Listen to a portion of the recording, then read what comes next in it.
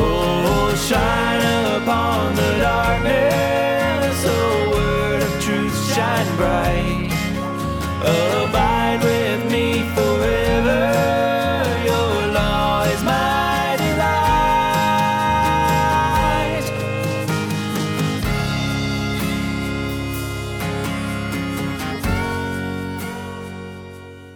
Hey everyone, and welcome to Theonomony, where we seek to help the good man leave an inheritance to his children's children. This is Jeremy Collins, the host of Theonomony. This week is part 2 to last week's part 1. So I would recommend jumping back and listening to last week's episode before this week's. But I don't think you have to listen to them in that order because they are addressing different, though related topics. I would say that last week's and this week's episodes are more like opposing sides of the same coin. So in my opinion, it is probably better to listen to last week's first, but whichever way works because this one isn't setting too much on a foundation built last week. Last week was episode 21, and it was asking the question, can you be rich and a Christian? This week we are looking at a related question. Does the Bible condemn riches? Does the Bible condemn riches? Now those may sound like more or less the same question worded different ways. But when you listen to both episodes, last week's episode and this week's episode, you will see that the way I go about answering them is quite different. And like I said before, a lot like opposing sides of the same coin. But before we jump into all that, let's take care of some housekeeping items. Please make sure to give a like or heart to this episode on whatever podcast catcher you are using. Subscribe to the feed and turn on the auto download so that you don't miss any new episodes. And please tell your friends about the podcast. And if you have any questions, please reach out to me. I just answered some questions that people had sent to me via PM on Instagram a few days ago. Actually, most of those questions were a couple weeks old, if not further back than that. So I need to remember to pay attention to the message requests on Instagram, not just the ones that come up in the main feed. And I promise to do better on that so I can answer all of y'all's questions as quickly as possible.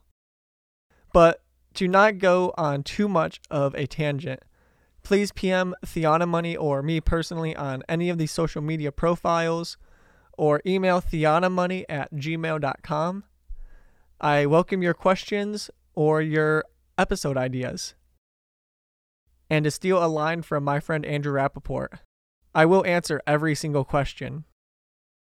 But also, I don't know is a valid answer to any question. As long as I actually don't know, then otherwise it's lying if I know the answer and I say I don't know. But anyways, last week we looked at whether or not you can be rich and a Christian. We looked at some case examples of righteous rich people in Scripture and a few verses from Proverbs that positively speak of riches. However, I don't want to just leave it at positive examples and be done. There are passages in Scripture that appear to be condemnations of riches, and I do not want to lead anyone to think that Scripture contradicts itself, having some passages against riches and some in favor of them. Remember that we as Christians believe in the inerrancy of Scripture. Since God cannot err, Scripture, as His Word, also cannot err. If you see passages in Scripture that appear to contradict each other, they don't, and it is your lack of understanding that makes it appear as if they do. Now, please don't get mad at me for saying that. We are finite, God is infinite, and God is the author of Scripture. I get things wrong in Scripture as well, just like all of us do this side of glory. Likely you are just misreading one or both passages if you think these passages contradict each other, or you have not taken something into account, such as one gospel only talking about one blind man and another mentioning two, because one gospel author focused on the primary speaker of the two and the other wanted to give the exact number of blind men. God didn't contradict himself. The various gospel authors just had differing emphases while explaining the same story. And focusing on one aspect of a true account over another doesn't make the account any less true. That tangent on the reliability of Scripture aside, let's dive into the topic at hand and why Scripture does not contradict itself when some passages seem to praise riches and others condemn them. I'm going to start by presenting the other side of the argument in such a way that it almost looks like the Bible contradicts itself. Then I will explain how it actually doesn't do that. I'm doing it this way because I want the solution to this issue, which will be a similar principle to the other supposed Bible contradictions, to have a lot of weight by making the problem big before revealing the solution, which is kind of like how God made Adam name all the animals before giving him Eve, to make Adam realize that there is no female human like there are males and females of all the animals, thus making Adam see his issue before giving him the solution to it. So last week I started with the case examples of specific people in Scripture who were righteous and rich. Let's now look at specific examples of people who were rich and wicked. That way I present the other side in the same manner that I presented last week. So first, let's look at who is perhaps the first example in many people's minds: the rich young ruler. This interaction is in all three of the synoptic gospels, but I'm going to read out of Luke because that is the one that gives us the title rich young ruler. Of the three, I believe it's the only one that specifically calls him a ruler. So let's look at Luke chapter 18, starting in verse 18 and continuing through verse 27. Luke 18, verses 18 through 27. And a ruler questioned him, saying, "Good teacher, what shall I do to inherit eternal life?" And Jesus said to him, "Why do you call me good? No one is good except God alone." And side note, Jesus is not saying that he's not God here, although a lot of Muslims and even other cultists like to go to this passage, but we're not going to dive into that right now. Continuing on in verse 20. You know the commandments: do not commit adultery, do not murder, do not steal, do not bear false witness, honor your father and mother. And he said, all these things I have kept from my youth. And when Jesus heard this, he said to him, one thing you still lack. Sell all that you possess and distribute it to the poor, and you shall have treasure in heaven, and come, follow me. But when he heard these things, he became very sad, for he was extremely rich. And Jesus looked at him and said, how hard it is for those who are wealthy to enter the kingdom of God. For it is easier for a camel to go through the eye of a needle than for a rich man to enter the kingdom of God. And those who heard it said, then who can be saved? But he said, the things that are impossible with people are possible with God. The line of thinking here in the thought that the Bible condemns all wealth is that Jesus told the rich young ruler to sell all of his property and give the proceeds to the poor, and that if the young man does this, then he could become a believer. Therefore, Jesus is saying that riches are a bad thing, and that if a rich man wants to become a Christian, he has to sell off his vast wealth and give it to the poor first. Then, to top it all off, Jesus says that it is harder for a rich man to enter the kingdom of God than for a poor man to do so. In other words, Jesus is saying that it is much more difficult for a rich person to believe the gospel, for a rich person to become a Christian, than it is for a poor man to become a believer. Except, that's pretty much all wrong. There are a lot of misunderstandings about this passage and what I just said. So let's tackle them. We'll do the last one first because it is the easiest to explain, and it is a common statement. Jesus does not say here that it is harder for the rich to get saved than it is for the poor. There is simply no comparison like that made in the passage. Look at verse 25. Jesus doesn't say that it is easier for a camel to go through the eye of a needle than for a rich man to enter the kingdom of God, but that this isn't true for a poor man.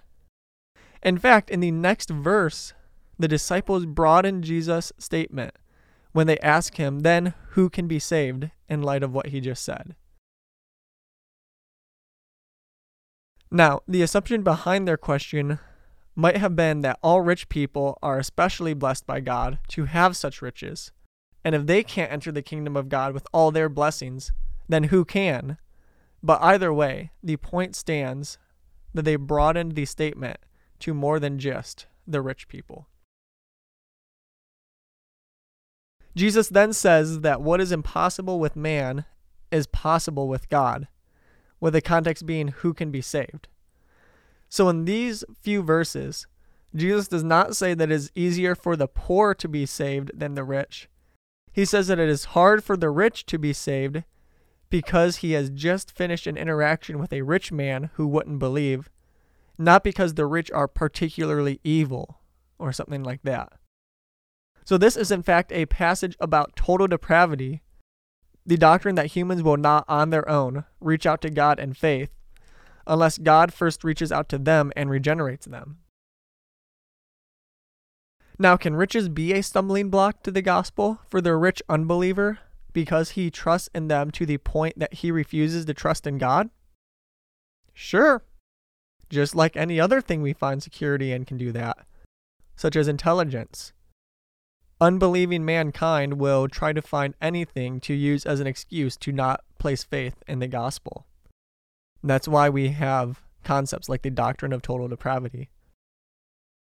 So some rich people might be more hard-hearted to the gospel because of their riches, but Jesus is in no way making that as a blanket statement about all rich people in this passage.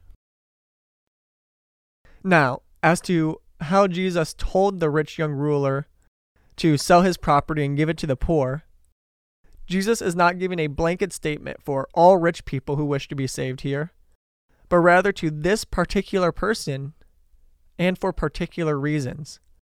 This is related to the entire premise of the book, The Makers versus the Takers by Jerry Bowyer, and I hope to have him on sometime to talk about his wonderful book. Without giving away too much of the book, this man was a ruler and was rich, despite being so young, because he was politically connected and he likely inherited some of his wealth and property. His riches were not obtained through the free market, but through coercion and political connections, things that hurt the poor to the benefit of the rulers. In modern terminology, his riches were obtained from crony capitalism, not free market capitalism. So Jesus was not blanketly condemning riches. After all, to my knowledge, and I've read all 4 of the Gospels quite a few times, he never condemned riches in the more free market Galilee, despite Galilee having several rich people. But he did so close to Jerusalem when the people confronted were rich through coercion and/or political connections, such as with the rich young ruler in question here. So Jesus is not condemning vast wealth, just vast wealth gathered in a sinful manner. Also, Jesus knows that in a generation Jerusalem will be destroyed, and he will soon prophesy about that.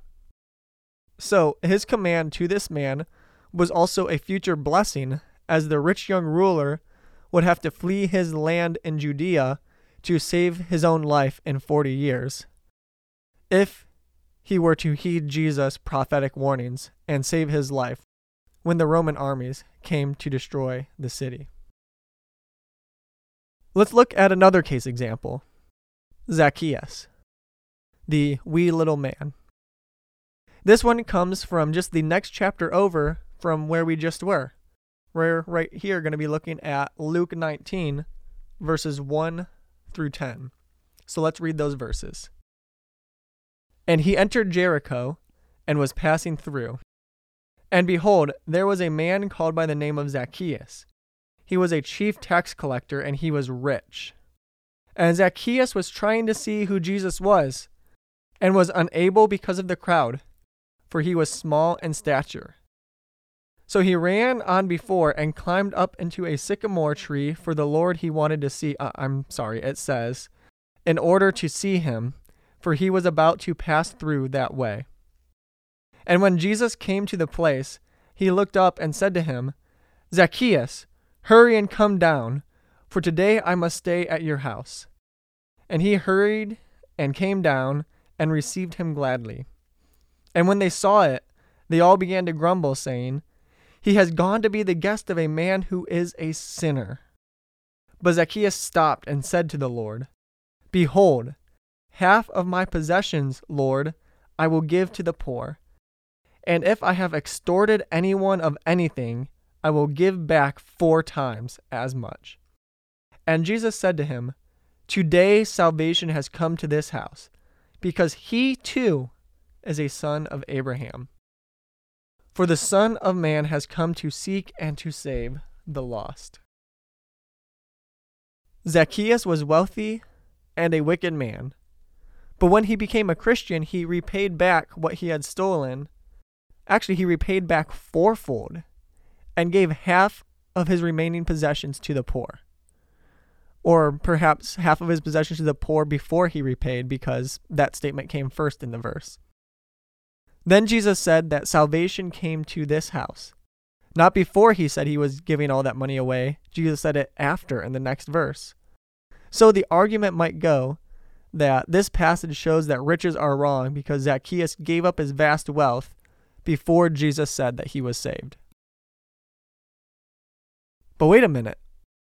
Zacchaeus acquired that wealth in a sinful manner, by theft via overtaxation. He, as a tax collector, was working with the unjust Roman rulers and could easily get rich by telling people that they owed more in taxes than they really did. Who was going to argue with an official acting on behalf of Rome, especially when you regularly see or hear about crucifixions, some of them likely because of not paying taxes? Thus, Zacchaeus broke at least 2 of the 10 commandments in order to get his riches: lying and stealing. Zacchaeus was showing his repentance over his sin by repaying what he stole in accordance with the Old Testament law and by giving half of his wealth to the poor. He was showing repentance over just how unjustly and sinfully his wealth was acquired. Just like with the rich young ruler, Zacchaeus' issue was not wealth in and of itself, but how he acquired his wealth. And also, just like with the rich young ruler, you should go read The Makers versus the Takers to learn more about this subject. Let's look at one more case example before we move on to other types of passages in Scripture. This time we are not looking at a specific person, but a group of people described in James chapter 5, verses 1 through 6. James chapter 5, verses 1 through 6. Come now, you rich, cry, howling over your miseries which are coming upon you. Your riches have rotted, and your garments have become moth-eaten. Your gold and your silver have rusted, and their corrosion will be a witness against you, and will consume your flesh like fire. You have stored up such treasures in the last days. Behold, the pay of the laborers who mowed your fields, that which has been withheld by you, cries out against you. And the outcries of those who did the harvesting have reached the ears of the Lord of Sabaoth. You have lived luxuriously on the earth and have lived in self-indulgence. You have fattened your hearts in a day of slaughter. You have condemned and murdered the righteous man. He does not resist you. Once again, we see a passage used to condemn riches. But does it condemn all riches or only a certain type of riches? Perhaps if you stopped at verse 2 or 3, you could get that idea. But that would not be good Bible interpretation to stop halfway through a passage and then start making application as if we had read the whole thing. Look at verse 4. These rich were refusing to pay their laborers. Look at verse 5. These rich were living in self-indulgence instead of godly self-discipline. Look at verse 6. These rich were condemning and murdering righteous men, likely by taking them to court on bogus charges. This is not a condemnation of all rich people, but only on evil rich people. This is a condemnation on the rich person who abuses the poor because his riches give him power. This is a condemnation of the rich person who relies on his riches instead of on God. This passage doesn't condemn the godly Christian businessman who, thanks to his God-given abilities and diligence, became quite wealthy through the business he created and uses that wealth to honor God and bless others rather than harm them. Let's look at one last passage before we draw conclusions and summarize what we have learned. This is another one that people like to throw out there. The verse that says the love of money is the root of all evil.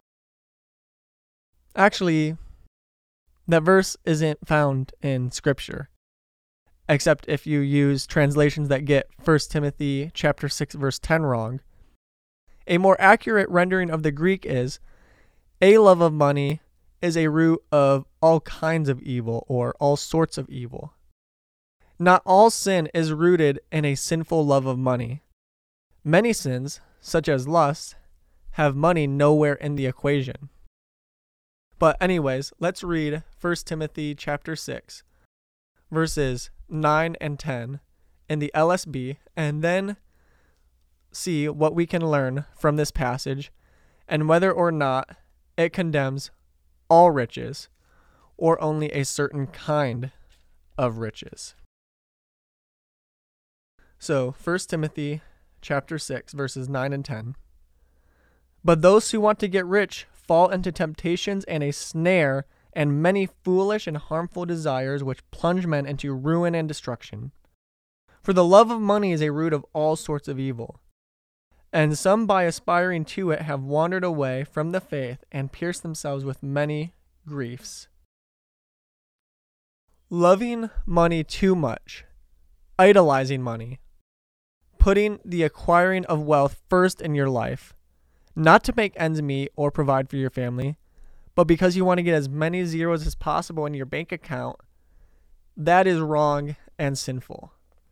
This evil love of money, this glorification of money, this making a god out of money is a root of all sorts of evil. You can only serve one master, as Jesus said in the Sermon on the Mount, and if money is your master, then God isn't. This is evil and wrong and sinful to idolize money. But that doesn't mean that just having a lot of wealth is evil in and of itself. Paul here is only addressing those who are sinful in their desire for wealth, not any and every rich individual. In other words, not everyone who is rich idolizes money. Now that we have looked at several passages commonly cited in the claim that the Bible condemns riches, let's look back at the original question, the question that is the title of this episode.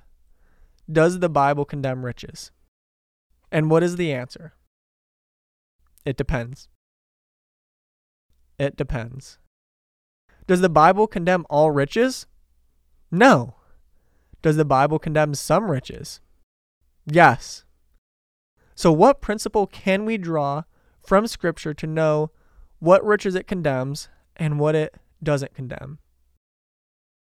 The Bible only condemns ill-gotten wealth or wealth used to abuse others.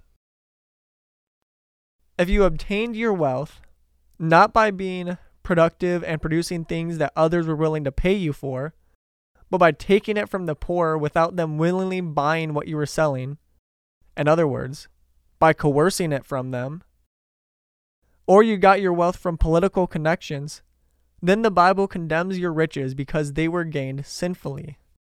If you gained your riches in an honest and just manner, but then used your vast wealth to abuse others, then the Bible condemns your riches. But if you gained your wealth honestly and fairly by being good at something people are willing to pay money for, and once you had the wealth, you use it to the glory of God, Scripture has no condemnation on your riches. So we have a principle here. Riches in and of themselves are not evil, but how they are acquired and how they are used, that can be evil if used improperly. This can be an important principle for many aspects of Bible interpretation and application. There are things that used rightly are good and the blessings of God, but used wrongly, they are sinful and evil. We are to use the gifts to the glory of the giver, not to glorify ourselves, the receiver of the gift. The gifts should just point us right back to the giver, and we should just give the gifts back to the giver and how we steward them. Remember last week when I said that the answer to harmonizing these passages together was hinted at in that episode? Here is where it comes to play. Let's look at Proverbs 10:22 again, and just like last time, from the Legacy Standard Bible. It reads, "It is the blessing of Yahweh that makes rich, and he adds no pain with it." What did I say about this passage last week? God's blessing makes one rich, and he adds no pain with it. So, if the vast wealth comes with pain, then it was not a blessing of God. In other words, not all riches are blessings from God, and whether or not they bring pain is one indicator of that. The undisciplined man who somehow acquires vast wealth, although if he is undisciplined, his wealth was probably acquired from inheritance or the lottery, because great self-discipline is typically necessary to do well in business. If that man squanders his wealth so that his latter end is worse than the first, he has great pain with his wealth, and it was actually a judgment from God, not a blessing. Compare that situation with the intelligent, honest, diligent Christian businessman who honors God with his wealth, both in how he obtains it and how he uses it once he has it. He is one who is blessed by God and his riches, and God adds no pain with that man's riches. The man who obtains his wealth via sinful avenues, and then once he has the wealth, he uses it to oppress the poor, that man's wealth is not a blessing from God, and he should not be surprised if God allows pain to be added with it. To summarize this whole episode, to give you a TLDR, if you want to explain the content of this episode to someone in only a minute or two, the Bible condemns riches that are gained sinfully and or used to harm others once they have been gained. Examples of that are wealth gained from unjust overtaxation, unjust political connections that have quite nice payoffs, or theft. But great wealth can be gained in a fair and honest way, such as providing a good or service that benefits the consumer, so a lot of people are able and willing to purchase that good or service.